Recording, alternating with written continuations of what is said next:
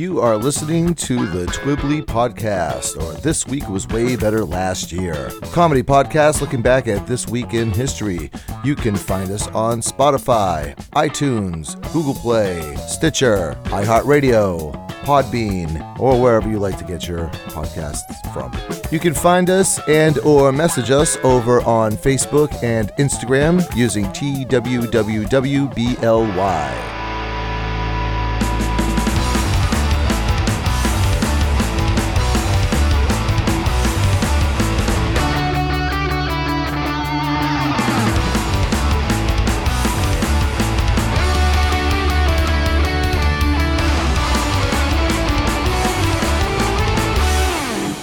Hey, welcome back to Twibbly, or This Week Was Way Better Last Year. My name is Bill with one L. With me, he ain't got no time for your jibber jabber. It's Mr. Jeff McLaughlin. I pity the fool who references Mr. T like that. How's it going, man? I'm good. As we've been lamenting over the past couple of weeks, that I've kind of been in a doldrums, not in the greatest of moods. Yes. And something happened this week that completely just snapped me out of it. It was awesome. One of my friends had posted a picture of a washer and dryer that she was looking to unload and sell, but she forgot to put a caption on it. So it's just this random picture of a washer and dryer in her driveway, Okay. We don't do politics over here. True. So I won't even mention the joke that the person said, but somebody could not resist and left a political joke. And it wasn't funny. And it had little to nothing to do with, the picture in question. Right. But this guy just couldn't resist himself. And that instantly snapped me out of my bad mood, because this guy's reflex is to complain about politics. Right. Where normally my reflex is I'm looking for the good. I'm looking for the joke. I'm looking, this sucks, but what's good about it, Right. What's the funny thing? Yeah. And I was like, my God, I'm Bill with one L, and I'm going to make something, good out of this somehow. And this guy is incapable of it. So that improved my mood. Well, that's great. My mood has been still in the doldrums, although the weather's warming up considerably. I think we've jumped 65 degrees in 2 days, which I'm sure will not lead to a catastrophic bout of influenza or anything for me. Coming out of what is a really long couple of months of hard work at work.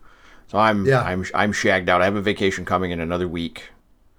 And I feel like there are videos of people who run ultra marathons, and they're just in the very last 4 or 5 meters before the finish line. They lose their momentum and bump into somebody and fall over, and they kibby on the ground, and they can't get over the finish line. I feel like one of those people. And I'm hoping somebody will come along and just kick me over the finish line for that last week, so I can have a week off to relax and kind of get comfortable. You going anywhere, or are you just staying home? I have not decided yet. I am terrible for that.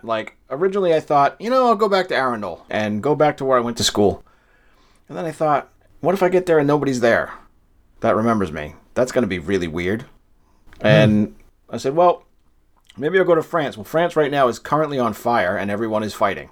So probably not a great place to go at the moment. And I don't speak enough languages other than mostly English to go anywhere really and be understood. So I'll probably stay around here, but I may do a bunch of museum trips over the course of that week, depending on what the weather's like and how I feel about ditching the house for a few days and going out and going to Western Mass to the Museum of Modern Art in North Adams. I was about to say, there's plenty of states in this country that speak English. You don't have to go to Europe. Yeah, I know. But it's one of those, if I want to change a scenery, I want to change a scenery. Right. At any rate, I'm okay. Short of that, I'm just a little shagged out. I did finish a writing project last weekend. I finished a book that I calculated I've been working on for over 8 years. I finished writing the first draft of this novel. It's good enough that I'm going to try and shop it around to actual publishers this time. So we'll see what happens. Excellent. Yep. So let's take advantage of this good mood. Let's strike while the iron is hot, and let's make a show. Let's have a podcast, young Jeff. All right. Before we get on with the podcast in question, I do have my very popular and always well-received trivia question. Hey, Jeff, a true or false trivia question. Oh. So you get right out of the box. You have I got a 50-50. Yep, right out of the box, you get a 50-50 chance of getting it right.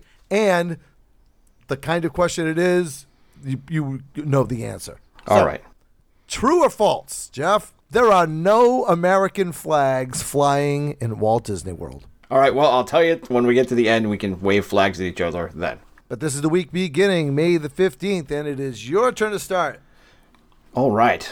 May 15th, 1989. Maxwell House Coffee runs ads during a movie about the case of Roe versus Wade and what would become the establishment of Roe versus Wade as legalizing abortion in the United States. And they run those ads despite a humongous number of very high publicized boycotts that were brought up by, at the time, the sort of the religious right or the silent majority, however, whichever euphemism you use for the group that was protesting Maxwell House Coffee would be advertising during the show. And while that's not that, I don't remember the film. I'm not even sure what network it was on. I think it was CBS, and I remember watching it, but I don't remember anything else about it. This is news to me. I've never heard any of this, and I have bought Maxwell House Coffee, fairly recently. Right. So I'm going to, announce to the world that they're still in business. I don't think the boycott really hurt them all that much. It generally doesn't. I think... Well, hold on. I have another question. Okay. So, this gong banging that went on about boycotting Maxwell House because they were advertising during the ad breaks of a made-for-TV movie about the Roe versus Wade trial. Yes. Were there no other advertisers? Like, did they boycott everybody or just coffee? I don't remember if there were other advertisers, to be honest with you. It may be the really weird, rare event where there was a single sponsor, like going back to 1950s style to this. Brought to you by Maxwell House. Yeah, right. It's good to the last drop. Right. Yeah. I think that as a irrespective of where you stand politically, if you're going to boycott something and encourage people to boycott something, we do not have the attention span as a people to maintain any sort of boycott. I'm sure even in '89 it was something along the lines of, well, I'm never buying Maxwell House Coffee again. All right? I really like a cup of coffee. Well, what do we have? Do we have Folgers? No, because Maxwell House. I went grocery shopping last week. I'll start the boycott next week. And then 1 week later, is chock full of nuts. Oh no! That's right. I just boycott that on principle. I don't care what they sponsor. Right? Those are my principles. And if you don't like it, I got others. And eventually next week you're like, well, do you want me to give Folgers next week? It's 35 cents more a pound. No. And then the boycott ends. And ultimately, the whatever company you're boycotting gets a ton more of advertising by virtue of all the news stories that come around it. Like, far be it for me to suggest that people throw away things that they've already paid money for as a demonstration of their anger. But, I find that stuff hilarious when people do that. Yeah, that's the thing, too. It's like with social media and Facebook, those kind of things happen a lot faster and then stop happening a lot faster. Right. Very recently it was the Bud Light issue. And then not long before that, I remember people were throwing away their Gillette razors. And I was like, no, send them over to me. Right. That's expensive. And then the best one was with Nike when these guys were setting their shoes on fire. These $150 sneakers, they're setting them on fire. Right. And Nike's just sitting there going, yeah, we already got your money. You're not hurting us. Exactly. Yeah, I'm not sure what this is meant to accomplish. Aren't your feet going to be chilly? You certainly don't want to put those back on while they're still on fire. But that's the sort of performative anger and performative sort of capital withholding that ultimately makes me roll my eyes when it happens, because boycotts don't generally do anything. You think boycotting Maxwell House Coffee is like the bus boycott of the 1960s that was part of the civil rights movement. It's not the same thing. Yeah, exactly. I think, we brought down... I think the culture got a little cocky when they ended the Vietnam War, and they just think that they could do anything now. Yep. All right. Moving on to the 16th. Oh, boy. So, May 16th of 1571... your friend and mine, German astronomer Johannes Kepler, okay? He figures out that day, May 16th, 1571, at exactly 4:37 a.m. That's by his mathematical calculations, because that's kind of his gimmick. That's what Kepler did. He figured out that was the exact time of his conception. I wonder if he presented that to his parents. Hey, Ma!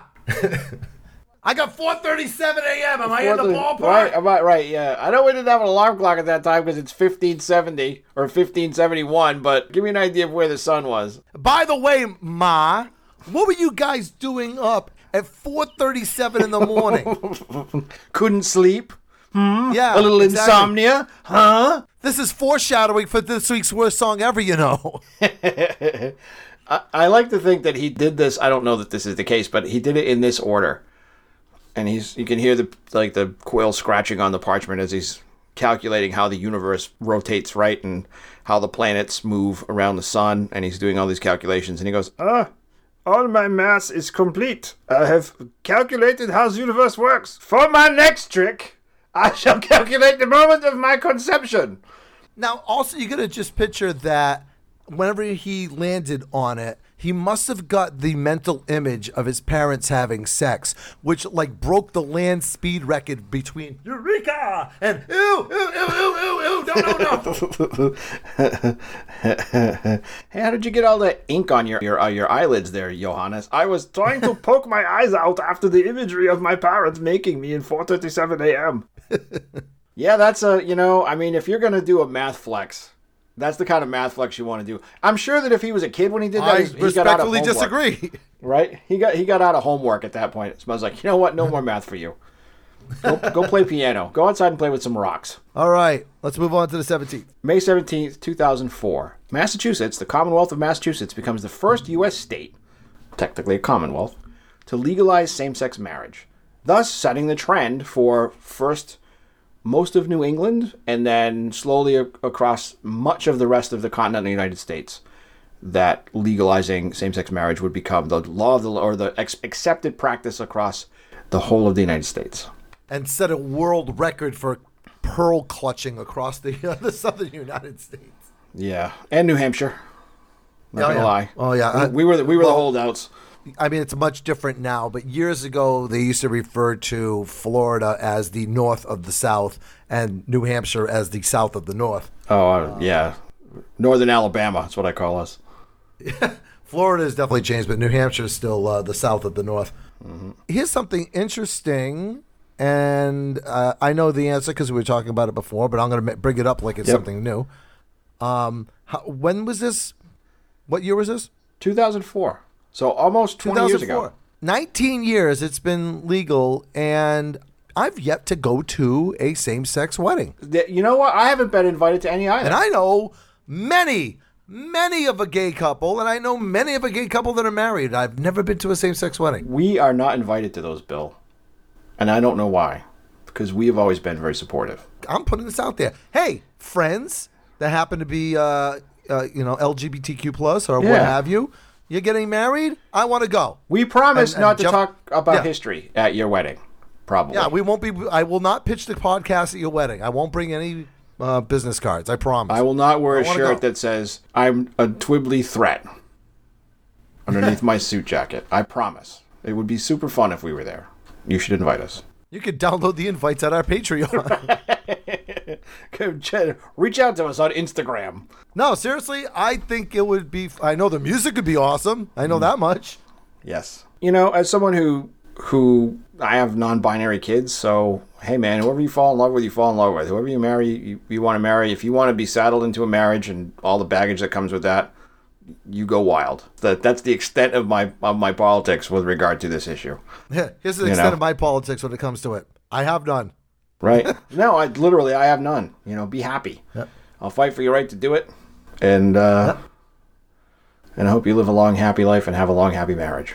Yeah, I think the linguistic argument of it is hilarious whenever the people that are against it are like, well, just don't call it marriage then. It's like, what the hell do you care? Right. What's it going to do to you? Who gives a shit? All right. Hey, this is the controversial episode of Twibbly. Moving For on. some reason it is. May the 18th of 1504, Michelangelo's marble sculpture of David is placed in front of the Piazza della Signoria after its completion. Now, it was originally commissioned for the Florence Cathedral, but after Mike finished it, they realized that there was no way to get it up to the top of the cathedral where they wanted it. Because the thing weighs like 6 tons. Yes. I'm sure that when they realized, like, you want us to put this up there? And they pointed at the top of the cathedral and like, do you know how heavy this statue is? It's wicked heavy. And that was the end of that. It just stayed where it was. Just leave it where it is. The pigeons are going to love it. They're already roosting on the thing. And it's been moved since then. Michelangelo was like, sorry, guys, I got a little ambitious on the size. Oops. Look, I tried to get you to use wood or bronze, but you insisted on marble, and that's why you've got 12,000 pounds of naked David. Look at how realistic the nipples are, though. You can't get that in bronze. You just can't. Almost 400 years later, in 1873, I guess the pulley had been invented by then. It was moved to the Accademia Gallery in Florence, and then a replica was placed in the Piazza della Signoria in 1910. And there's also a replica over at Caesar's Palace in Las Vegas at IFC. Oh, okay. I don't remember seeing it. I think I walked through Caesar's Palace on my way to another casino when I was in it's Las outside. Vegas. Oh, so I didn't even see it. I was on the inside of it. So, at some point, I want to go and see it for real in all of its glory. I mean, the thing's an astonishing work of art, and it is the sort of physical embodiment of the idea that, well, I just had to free it. It was already in the marble. So any art that you do, whether it's drawing or painting or writing or whatever, right? The idea that the art's already there. You just have to chip away the stuff that you don't need anymore, and there it is, right? And that was like my negative space drawings. That was Michelangelo's approach to David. Was he just got rid of all the marble that shouldn't have been there, and the statue was already in the marble. I think that's astonishing. Now, one of my favorite things to do is to admit when I'm a dum-dum. I almost said ding-dong, but that's a poor turn of phrase for what we're going to be talking about. Indeed it is. So, the recent controversy with our friends down in Florida over the presentation of a picture of Michelangelo's David, this is kind of embarrassing to say because I was brought up Catholic. I didn't know or realize or take into consideration that David is David the Giant Killer from the Bible. What did you think it was, like David Cabral that we went to high school with? I thought it was like, yeah, Dave. Hey, what's up, David? I don't know. I thought it was just some dude. I don't know. I didn't know it was supposed to be. I really did not know. I'm sure Michelangelo, like, I saw Michelangelo. What do you call the statue anyway? David, I guess. The whole thing is you figure after he get done, they're like, so that's David the Giant Slayer? Yes. Can't help but notice he's buck freaking naked. So. And I also notice his complete lack of slingshot. Bill with one L is not going to get the reference in 500 years. Right. David. All right, I'm embarrassed. All right, let's move on. Hilarious. May 19th, 1962. Marilyn Monroe sings her famous rendition of Happy Birthday, Mr. President to John F. Kennedy, causing the spontaneous erection of everyone in Kennedy's cabinet and anyone who happened to see that film within the year or so that it was made. Iconic. And she also recited a poem, which she had rewritten from the song Thanks for the Memory, which was thanks, Mr. President, for all the things you've done, the battles that you've won, and the way you deal with U.S. Steel and our problems by the ton. We thank you so much. Terrible parody, by the way. Yeah. But it was such a sultry and iconic performance by her at the time. She may have been the biggest star in the United States. I think by 62, she was commanding like giant money to be in films. Oh, for sure, yeah. And while she had a reputation of being complicated to work with, her films are still super duper entertaining. Mm-hmm. And she, as rumors later were confirmed in like the 1980s or so, she ended up in a relationship with President Kennedy. You are an outstanding citizen. And then just as they'd finished filming The Misfits, she had an accident with some pills, I guess, and her career and everything else was done. Fun fact about your friend of mine, Marilyn Monroe. one of her, if not her first movie, it's one of her very first movies. She wasn't even blonde at that point. She still had her darkish hair. Yeah, brownish hair. She was in the last movie that the Marx Brothers did together. Was she really? Yeah, I had no idea. It's called Love Happy. Yeah. Love Happy. At that point in the Marx Brothers' career, they weren't talking to each other, so all the scenes with Groucho has just Groucho and not the other two. Wow. Oh, I'll have to go back and watch that one. Oh boy, Jeff, more controversy. That's the theme today, Bill. Yeah, more controversy coming your way because on May 20th of 1992, Chicago bans the sale of spray paint.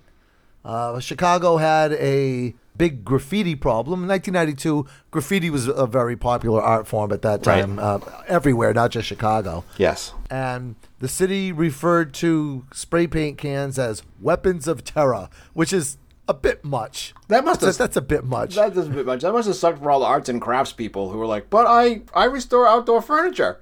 What am I supposed to do? Right? Or, hey, I touch up cars. Yeah. Where am I going to get my spray paint from? Johnny Bench is thinking, I still get the money from the endorsements, right? I huff paint.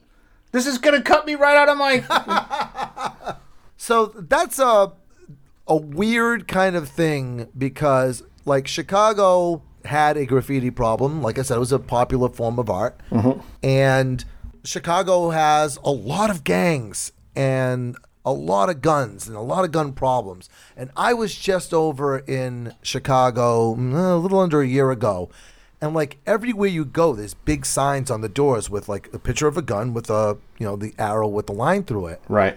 And there's always that kind of argument. They're like, well, they banned guns in Chicago and they have gun problems, so there's no sense of banning guns. So there's that like weird kind of controversy of don't pass a law because people are just going to break the law. Right. It's like, well, in that case, then let's have the Wild Wild West then. You know, why have laws in the first place? I'm sure the city council didn't think like, well, there's no possible way they could ever paint anything now. As if no one has invented brushes and buckets and other paint. It's just more inconvenient to do it, but it can still be done. Or nobody has a friend with a car that could drive them over to Wisconsin, which is like really next door. Right. And get spray paint there. Right. Where you going to those paint, kid? Doesn't matter. Yeah. It's meant to cut it down. To me, it's one of those like people don't understand that they don't see it the art portion of it. And again, I've seen enough graffiti that looks like ass on a stick that I can certainly understand not wanting to see like some dude's initials all over stuff or something that doesn't look like it takes any skill to paint on stuff. Right. Because there's graffiti art, and that's art with a capital A, RT, stuff that's like murals and beautiful, and even though they might be done clandestinely, they're still gorgeous. But there's Oh my God! Clandestinely. But there's... What are you saying? In secret. But then there's other stuff, which is what we generally see, which is like the stuff that gets sprayed on the side of trucks and the stuff that gets sprayed on the side of trains. And it's there, but it's like a reactive sort of expression of like the environment that we live in. And it doesn't make it as anywhere near as pleasant as like looking at something that you can go, oh, that's... it's a beautiful mural on the side of a building. And I can understand how the city council is like, we have to find a way to like cut this down. Cleaning this stuff up is costing us all kinds of money. We can't spend this kind of money.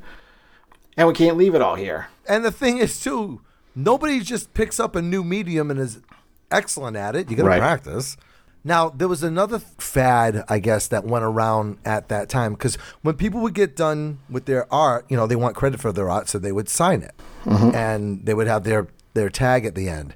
And then there was this trend in the 90s, I don't know if you remember it, where they kind of like just cut out the middleman and didn't create art. They just wrote their signature everywhere called tagging. Yeah, I remember that. Yes, I do. God, that was freaking annoying. That trend doesn't really exist anymore.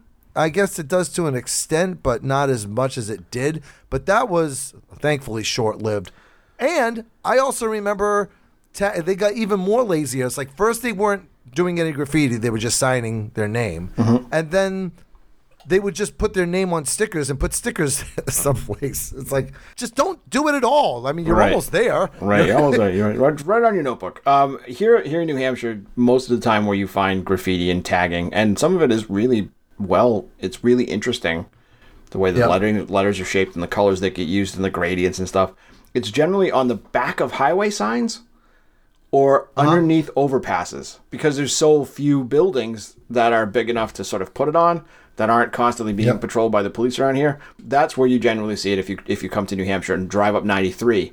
Just watch your rearview mirror, because you'll see it on the signs that you drive under. Whenever it was really popular in New Bedford, there was a disused train station that was nicknamed Scum Hall. Mm-hmm. And that's where a lot of the local artists would go in and kind of like, flex their artistic things. And I remember one of my friends, his parents, let him do graffiti in their cellar on the foundation bricks, provided he wore proper gas mask to do it. Right. A respirator. Oh, so yeah, they let him do his art downstairs. Yeah. Yep. Yeah, I mean, you can always paint over it and then wait for it to dry, and then you got a blank canvas to work on. Yeah, I thought that was an excellent solution. Says that way the kid A doesn't get in trouble, and B, he gets to practice and does it safe. Excellent parenting. Yes. All right, let's wrap up the week. May 21st, 1908, the world's first horror film is released. It's a version of Dr. Jekyll and Mr. Hyde. Oh. I'm going to guess it was probably made by Edison Studios, since it seems to be about the time where Edison Studios was the only company that was making films that had a script or a linear progression at that time. And I think I own this. You may own a one that came out a little bit later, 1912, because the 1908 version, there are no known copies of it to exist. Oh, okay. Yeah, I have the one with John Barrymore. So that was 1912? Yeah, 1912. Only 4 years later. Yeah, it's a silent film. Oh, wow. The very first horror film, and there's no known copies of it? Yeah. It came out at the time that the Strange Tale of Dr. Jekyll and Mr. Hyde was still relatively contemporary. That's a great Robert Louis Stevenson novel. Right. Yeah, they used to do it as plays, too. Yep. Mm-hmm. Wow, that's really terrible. I mean, for me being such a horror movie aficionado, that the very first horror movie, there's no known copies of it. That's so sad. But I guess, in 1908, there wasn't a lot of foresight about home video and Blu-rays and stuff. Right.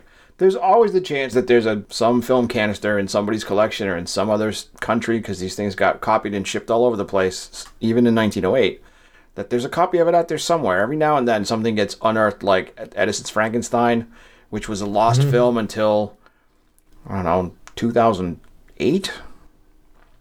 Oh, really? Or something, yeah. 2008 or 2010. That recently? Yeah, wow, and it turned out there was a copy of that was owned by one guy, and he started to release VHS tapes, but it had a watermark that he put in it across the front. And then somebody found another copy, and that guy died, and they released the rights to it, but it was lost for. I still have textbooks from the 1990s that talk about it as a great lost film, and it just isn't lost anymore. So you never know. Well, maybe in our lifetime, that'd be really something to see. I'm sure it's not Citizen Kane, but being the very first, it would be something to see. And it's only 16 minutes long. It's not going to take up a bunch of your time. Right. All right, let's get on to the celebrity birthdays. May the 15th, 1948, the lead singer Brian Eno. He was the lead singer of the band Roxy Music. Was a very influential British pop band. I know a lot of British bands that cite Roxy Music as a major influence. I do too. And then, as we were talking before the show, you named like 3 or 4 Roxy Music songs, and my answer to all of those was like, I have no idea what song that is, Bill. Because they never made it to the radio that I was listening to when they were contemporary. And and it isn't something I went back looking for. That weird, like, late 1970s, early pre-MTV, almost 1980s of British pop and what would become like the new wave. I don't have the exposure to it. Never did. So my memory with Brian Eno in particular, I remember he was in Roxy Music, but by the time Live Aid happened, Roxy Music no longer existed. Right. But Brian Eno was out there doing a couple of songs. We're watching Live Aid. And Judas Priest was slated to go on either next or, in a couple bands later. Right. And I was over at my friend Mark's house. Let me name drop for a second here. My friend Mark, that you and I went to high school with, he's now the lead singer for Metal Church. He got himself a really good gig. Oh. So at any rate, we're sitting over there at Mark's house and we're watching Live Aid, and Brian Eno is singing his cover of Jealous Guy from John Lennon. Yep. And Mark is screaming at the TV, telling the guy to get off the stage because he wanted to see Judas Priest. That's my weird memory about Brian Eno. But my favorite Roxy Music song is called Love is the Drug. And that's foreshadowing, kids. Who's next? Our next birthday is May 16th, 1919. A man named Vladislav Valentino, better known by his stage name. Stage name is a very important phrase here. Liberace, who was a piano player and sort of pop music singer, but he was like a lounge show person who was amazingly popular in the 1950s and 1960s. He had record albums, TV shows, he was in movies. He did a long time stint in Las Vegas, and he did all kinds of tours where he played songs and bantered with the audience and was really funny and Very really charismatic. charismatic. Yeah. Yeah.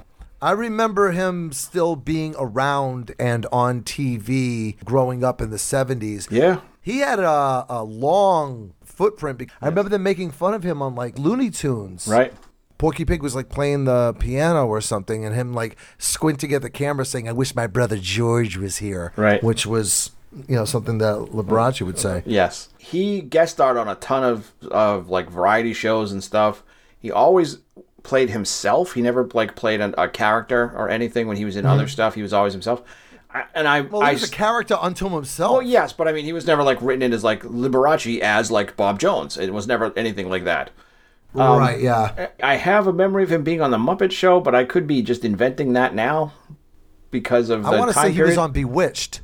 And Liberace was basically an openly gay man in a time in this country where being an openly gay man was not something, that wasn't even a word. I don't think he was openly gay until the 1980s. I think he was... I don't think he was quiet about it either. It was kind of like a... Yeah, I think he was ambiguous when he was asked. He was always... I mean, as I understand it, the majority of his like big fan base was from the Midwest, who really thought he just loved his mother. And that's the phrase I always heard applied to him at that time period, where...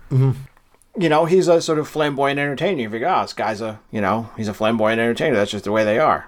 And all right, so moving on to the 17th, another keyboard player who was also flamboyant in his own right. True. Born in 1965, May 17th, Trent Reznor. I would say the lead singer and principal songwriter for Nine Inch Nails, but he in fact is Nine Inch Nails. Nine Inch Nails is a one-person project. Yeah, it's a one-man band, technically. I remember when Pretty Hate Machine came out, and it was a humongous alternative record at the time. That was when I was at the radio station. I think it might have been just before I started at the radio station. And what, though? It took a long time for that thing to get legs because that album actually came out in like 88 or 89. But it really didn't get legs in the alternative scene until like 90 or 91, It was when techno started to get a place on college radio that record started to really pick up steam because it was techno, but it wasn't dance music. Right. It's industrial. It was industrial. That had to start to hit first. And he was at the time, like, I guess in 91, I think Spin Magazine named him like the godfather of industrial music because Pretty Hate Machine was the first of that music to get on MTV, the first of that music to get on MTV in regular rotation, the first of that music to get on MTV in regular rotation that other bands started to copy. All of these things were firsts for him. Right. I'm quite sure the guys from Front 242 were a little upset by that. I am getting that kind of credit. Yeah. If I remember, like, I used to love Spin Magazine and collected it. So I'm pretty sure that the next month they got a bunch of really angry letters from like Meat Beat Manifesto and Front 242 and some other bands who were like, "What do you mean we've been doing this for years?" But they weren't on MTV until he was. Yep. He opened the door so they could come in. And my interest in Nine Inch Nails started with Pretty Hate Machine, and I kind of jumped off after Downward Spiral. Like, it still surprises me that they have other albums. And when I first got Spotify, my friend Sandra, who's a big Nine Inch Nails fan, says you have to listen to With Teeth. I was like, okay. So I listened to With Teeth, and With Teeth is excellent. Yeah. With Teeth is an excellent album. And also, one more thing about Trent Reznor, he will forever be remembered as just coming out completely covered in mud for Woodstock 94. Yeah. Let's go on to the 18th. May 18th, 1931, cartoonist Don Martin, who you may not know unless you were an avid reader of Mad Magazine. There was a period when Don Martin's cartoons stood out amongst Mad Magazine's other artists because they were so stylized and relatively simple. He always had funny 1 or 2 panel comics, aside from longer comics that were more complicated in Mad Magazine, but he's primarily known for sort of slogan type comics, so 1 page with 1 image with 1 caption that were hilariously funny to a Yoo-hoo and jelly sandwich addled 9-year-old's brain, like mine. The thing that I remember about Don Martin cartoons is he always spelled out like sound effects. Yep. So it would say like sploink or crunch or all that stuff. Splitch, I think, was one that I remember. Yeah. Like, and it was for sounds that didn't exist in nature, but you could certainly make them exist with the way that he spelled them out. Onomatopoeias. Yes. Yes. I remember there was a big controversy where, because he was known for Mad Magazine, and he actually, do you remember this? He actually jump shipped over to Cracked Magazine for a couple of years. Cracked Magazine was a magazine, kids. Wasn't just Cracked.com. That started out as a comedy monthly. That was in the vein of Mad Magazine. They had their own character like Alfred E. Newman. I forget. It was a his janitor. name was Sylvester, I think. Sylvester the janitor. And there was another magazine briefly called Crazy with Obnoxio the Clown that was a Marvel Comics product, and that didn't last a super long time. But I remember reading those. Either. I remember buying it. I remember trying to buy it. Yeah, of them all, Mad was the funniest. They definitely had the best writers and the best artists at the time working in there. I got to meet a couple of them at a Boston Comic Con, but Don Martin wasn't one of them, unfortunately. Never forget this, for every storm cloud, there's a silver lining, right? So we have the 1950s comic book Senate hearings about juvenile delinquency and the Comics Code and all this stuff about horror comics and everything. All of those guys, they became Mad Magazine. And that's why it was a magazine, because it didn't have to subscribe to the Comics Code. Yep, and that's why Mad Magazine was so great. All right, so moving on. May the 19th, 1948, a woman who is simultaneously absolutely stunningly beautiful and absolutely terrifying at the same time. Grace Jones. She also does a killer police cover of Demolition Man. Yes. Yeah, Grace Jones does quite a bit. She has several albums. She was a model, and she also made several movies. Yeah, by far the best character in the sequel to Conan the Barbarian, Conan the Destroyer. She took that movie every time she was on that movie, that she ran away with it. She owns that film. She's very striking looking. And one of her albums called Island Life, she does a number of covers on there. Right. But one of the ones that she does on there is a cover of Roxy Music's Love is the Drug. And honestly, dude, put those two side by side. I love her version so much more. I think her cover of Love is a Drug is brilliant. Well, of course, you don't know the original. I don't know the original, and I'm not even sure. Yeah. I'm not even sure I know that version, so I'll have to take your word for it. Yep. Next up, May 20th, 1908, American actor, and we'll discuss his other career in a moment. James Stewart, best known for films like probably best known for films like Mr. Smith Goes to Washington and The Man Who Shot Liberty Valance, and also It's a Wonderful Life, directed by Frank Capra. Which we discussed before, that neither one of us have seen that movie. True. It's probably been 2 years since we talked about it. Yep. So, have you seen it? No, I haven't watched that yet. I still haven't seen it either. Nope. I did watch the documentary about all the Hollywood filmmakers who were hired to go and film parts of World War II. And Capra, who went out to the Pacific Island and shot these insane, hand-cranked films of Japanese attacks on islands, and he was part of the island hopping campaign and stuff, and then came back and made It's a Wonderful Life. We talked about his relationship with Jimmy Stewart, too. Jimmy Stewart, during World War II, flew 24 bomber missions, or 28 bomber missions in a liberated B-24 over Europe, and dropped bombs on Germany and came back. He was an active duty fighting bomber pilot, captain. my God. Yeah. That line in the movie, every time a bell rings, an angel gets his wings. It must have sounded like the carol of the bells over there. Yeah, in heaven it sounds like the inside of the AT&T Central, ring depository on Mother's Day. The Beginning of Time by Pink Floyd. Yeah, exactly. The first film that he made when he came back from World War II was It's a Wonderful Life with Capra, who was also fresh back from his time working for the U.S. government in the Pacific Theater. So even though I haven't seen the film, I know that it is often described as a rumination on post-traumatic stress disorder from the war for both of them. So at some point I'll have to watch that to see if that plays through. I was just about to make a joke, but there's like truth to the joke, is I wonder if Jimmy Stewart's trademark stammer is PTSD. Right. It very well could be. It very well could be, yeah. Maybe. All right, and then wrapping up the birthdays, May the 21st, 1973, British comedian Noel Fielding. Oh. Yeah, people are probably going to know him from the IT Crowd. He's the goth that lives in the server room. Richmond, yep. Yeah, Richmond. Yeah, I know him best because he was on a show called The Mighty Boosh. He played Vince Noir. I love that show. I don't even remember who turned me on to it, but I used to watch that show all the time. He's also he's been on the Great British Baking Show for something like 5 or 6 seasons or something now. He's been all over British TV for years and years and years since Mighty Boosh and the IT Crowd. He's also done some other traveling man shows with Richard Iodade from the IT Crowd too.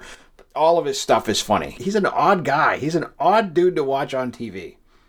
Yeah, I've watched him do stand-up, and his stand-up is it's like, I don't want to compare him to Andy Kaufman because it's not that kind of humor. Right. But it is the kind of humor where, it's so untraditional. Right.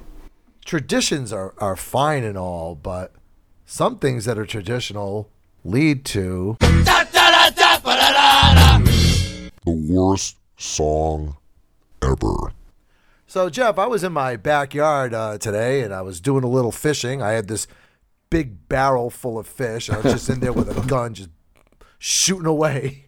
Having your way with him, bullet style. Yeah. So today's worst song ever is, as I alluded to, is basically Shooting Fish in a Barrel. This song has made many a list as one of the worst songs ever. Mm-hmm. Started out this morning feeling so full. I always thought a fish could not be caught who didn't fight. But you got some bait waiting and I think I might like having a little afternoon delight. Sky rockets in flight, afternoon delight.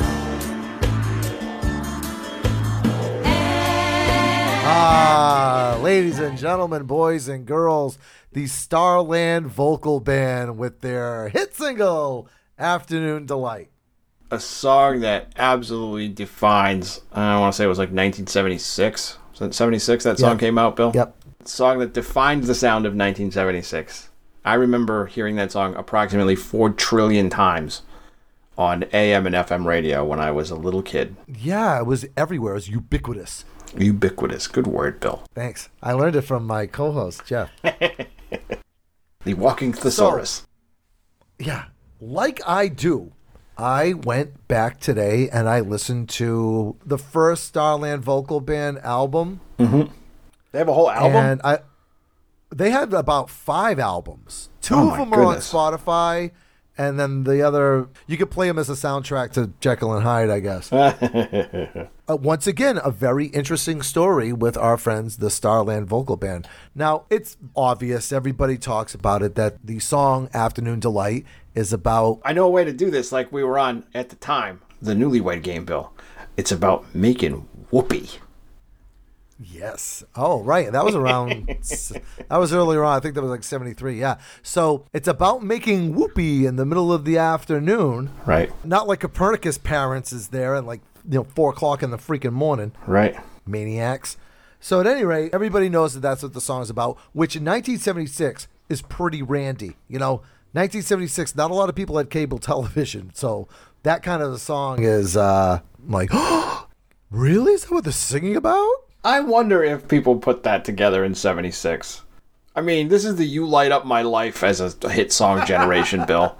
I don't know. I think they probably snuck that one by, and people were like, it's a song about like having a great afternoon. I love it. There's fireworks. It must be the 4th of July, the bicentennial of the United States of America. Unfortunately, like the third song, like the third single that they had out, which was called Midday Blow Job, didn't have the same sort of high quality euphemism to hang on. It didn't chart at all. Here's, once again, our friend Starland Vocal Band. I love doing this sort of thing because I learned so much about this, I never thought growing up I would ever learn about Starland Vocal Band. I'm even surprised I know the name of the damn band. Right. So it was made up by two couples. There was Bill Danoff and Taffy was Danoff, and they've since split up. They were a singer-songwriter duo, and they had like another band that was called like Fat City or something like that. Right. And then that wasn't working, and they just changed it after that to their names, Bill and Taffy. Which, hold on, side note, Taffy is an awesome name. I love that name. It's especially good if you live near the ocean. Yeah, I think that's why I like it, because I live in New England. That must be. So, at any rate, they were playing some like gig, and they had a song called I Guess He'd Rather Be in Colorado, and John Denver was in the crowd and like went up to him afterwards and was like, "Hey, let's work together." So these people that everybody makes fun of, I mean, Starland Vocal Band and Afternoon Delight is always a punchline in a movie, or I remember them making fun of it in PCU. Right. They made fun of it on The Simpsons. Remember Homer got the tattoo? Yes, I do. Starland Vocal Band sucks. It's one of the funnier scenes in the first season of Arrested Development when Michael Bluth and maybe his niece are singing it to each other at a company party. Yeah. Not knowing what the song is about, And right? realizing what the song's about halfway through the karaoke, that's gold right there. So here's something that I did not know that I think is really interesting. Your friend and mine, Bill Danoff of Starland Vocal Band, him, Taffy, and John Denver, the three of them together, wrote Take Me Home Country Roads. Yeah.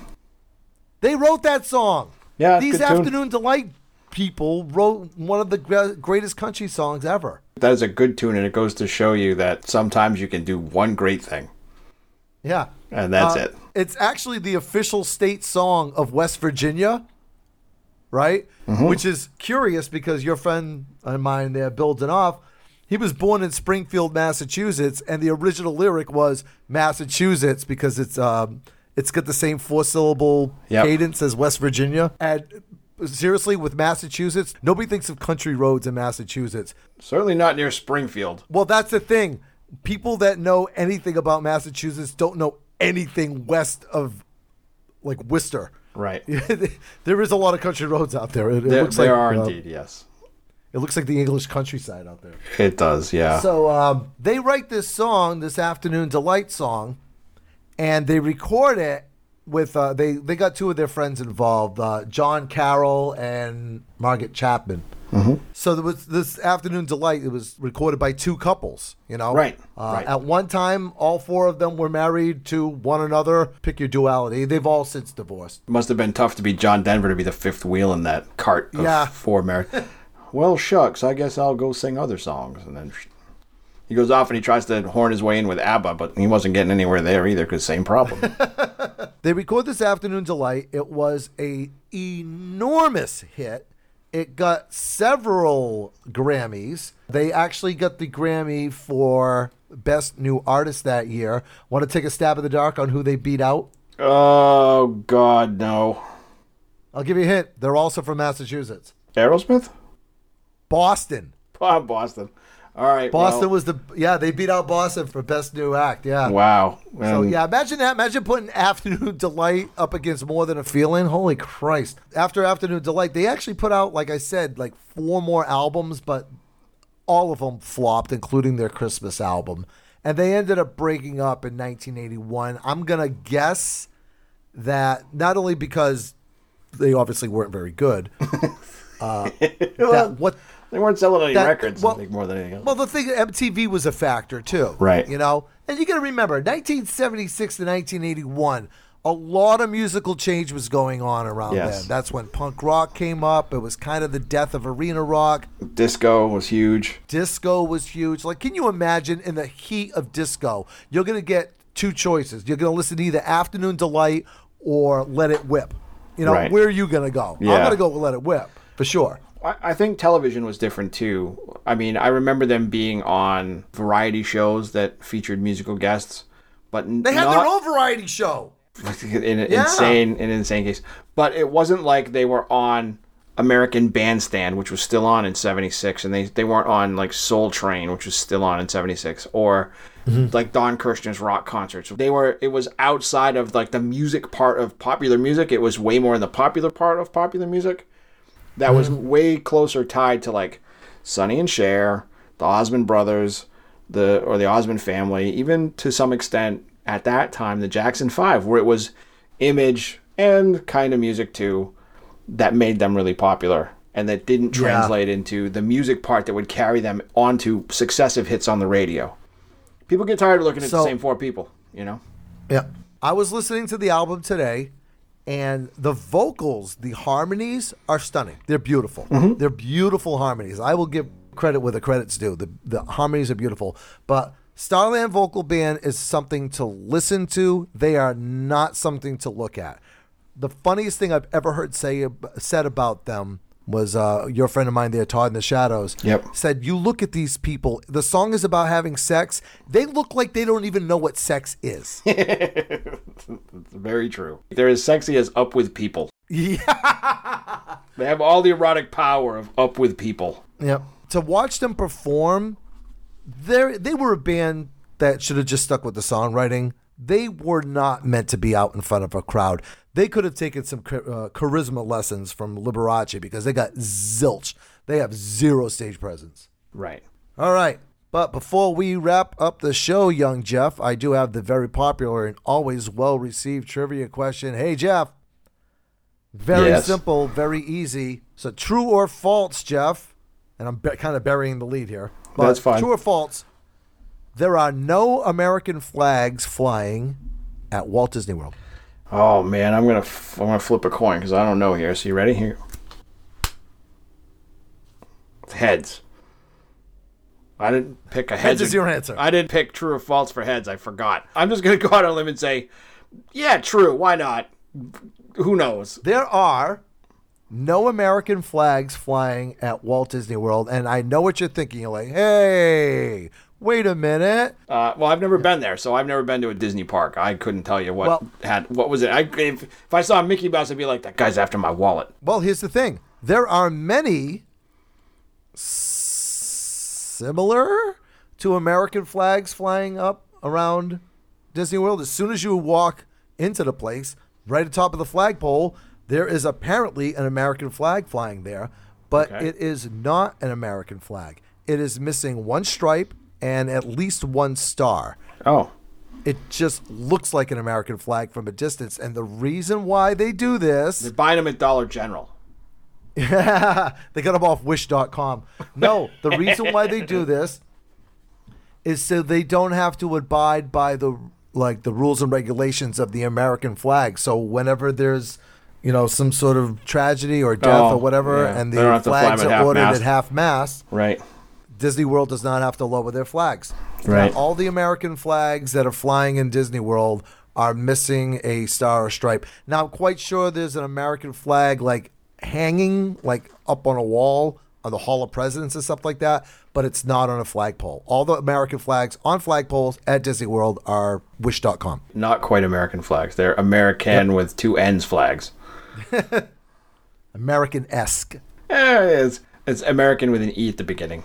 American. It's American like the way I pronounce it by accident. American. All right. So that's going to wrap up the show for this week. We will see you back here in 7 days. Say good night, Jeff. Good night, Jeff. Bye, everybody. Bye, guys. A special shout out to James Costa for our theme music. Thank you for listening to Twibbly, or This Week Was Way Better Last Year.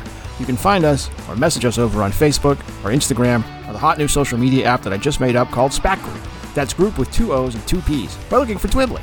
Subscribe to the podcast. That way you can guess where and how many times Bill had to edit out the phrase, well, there you go, from Jeff's audio track before publication.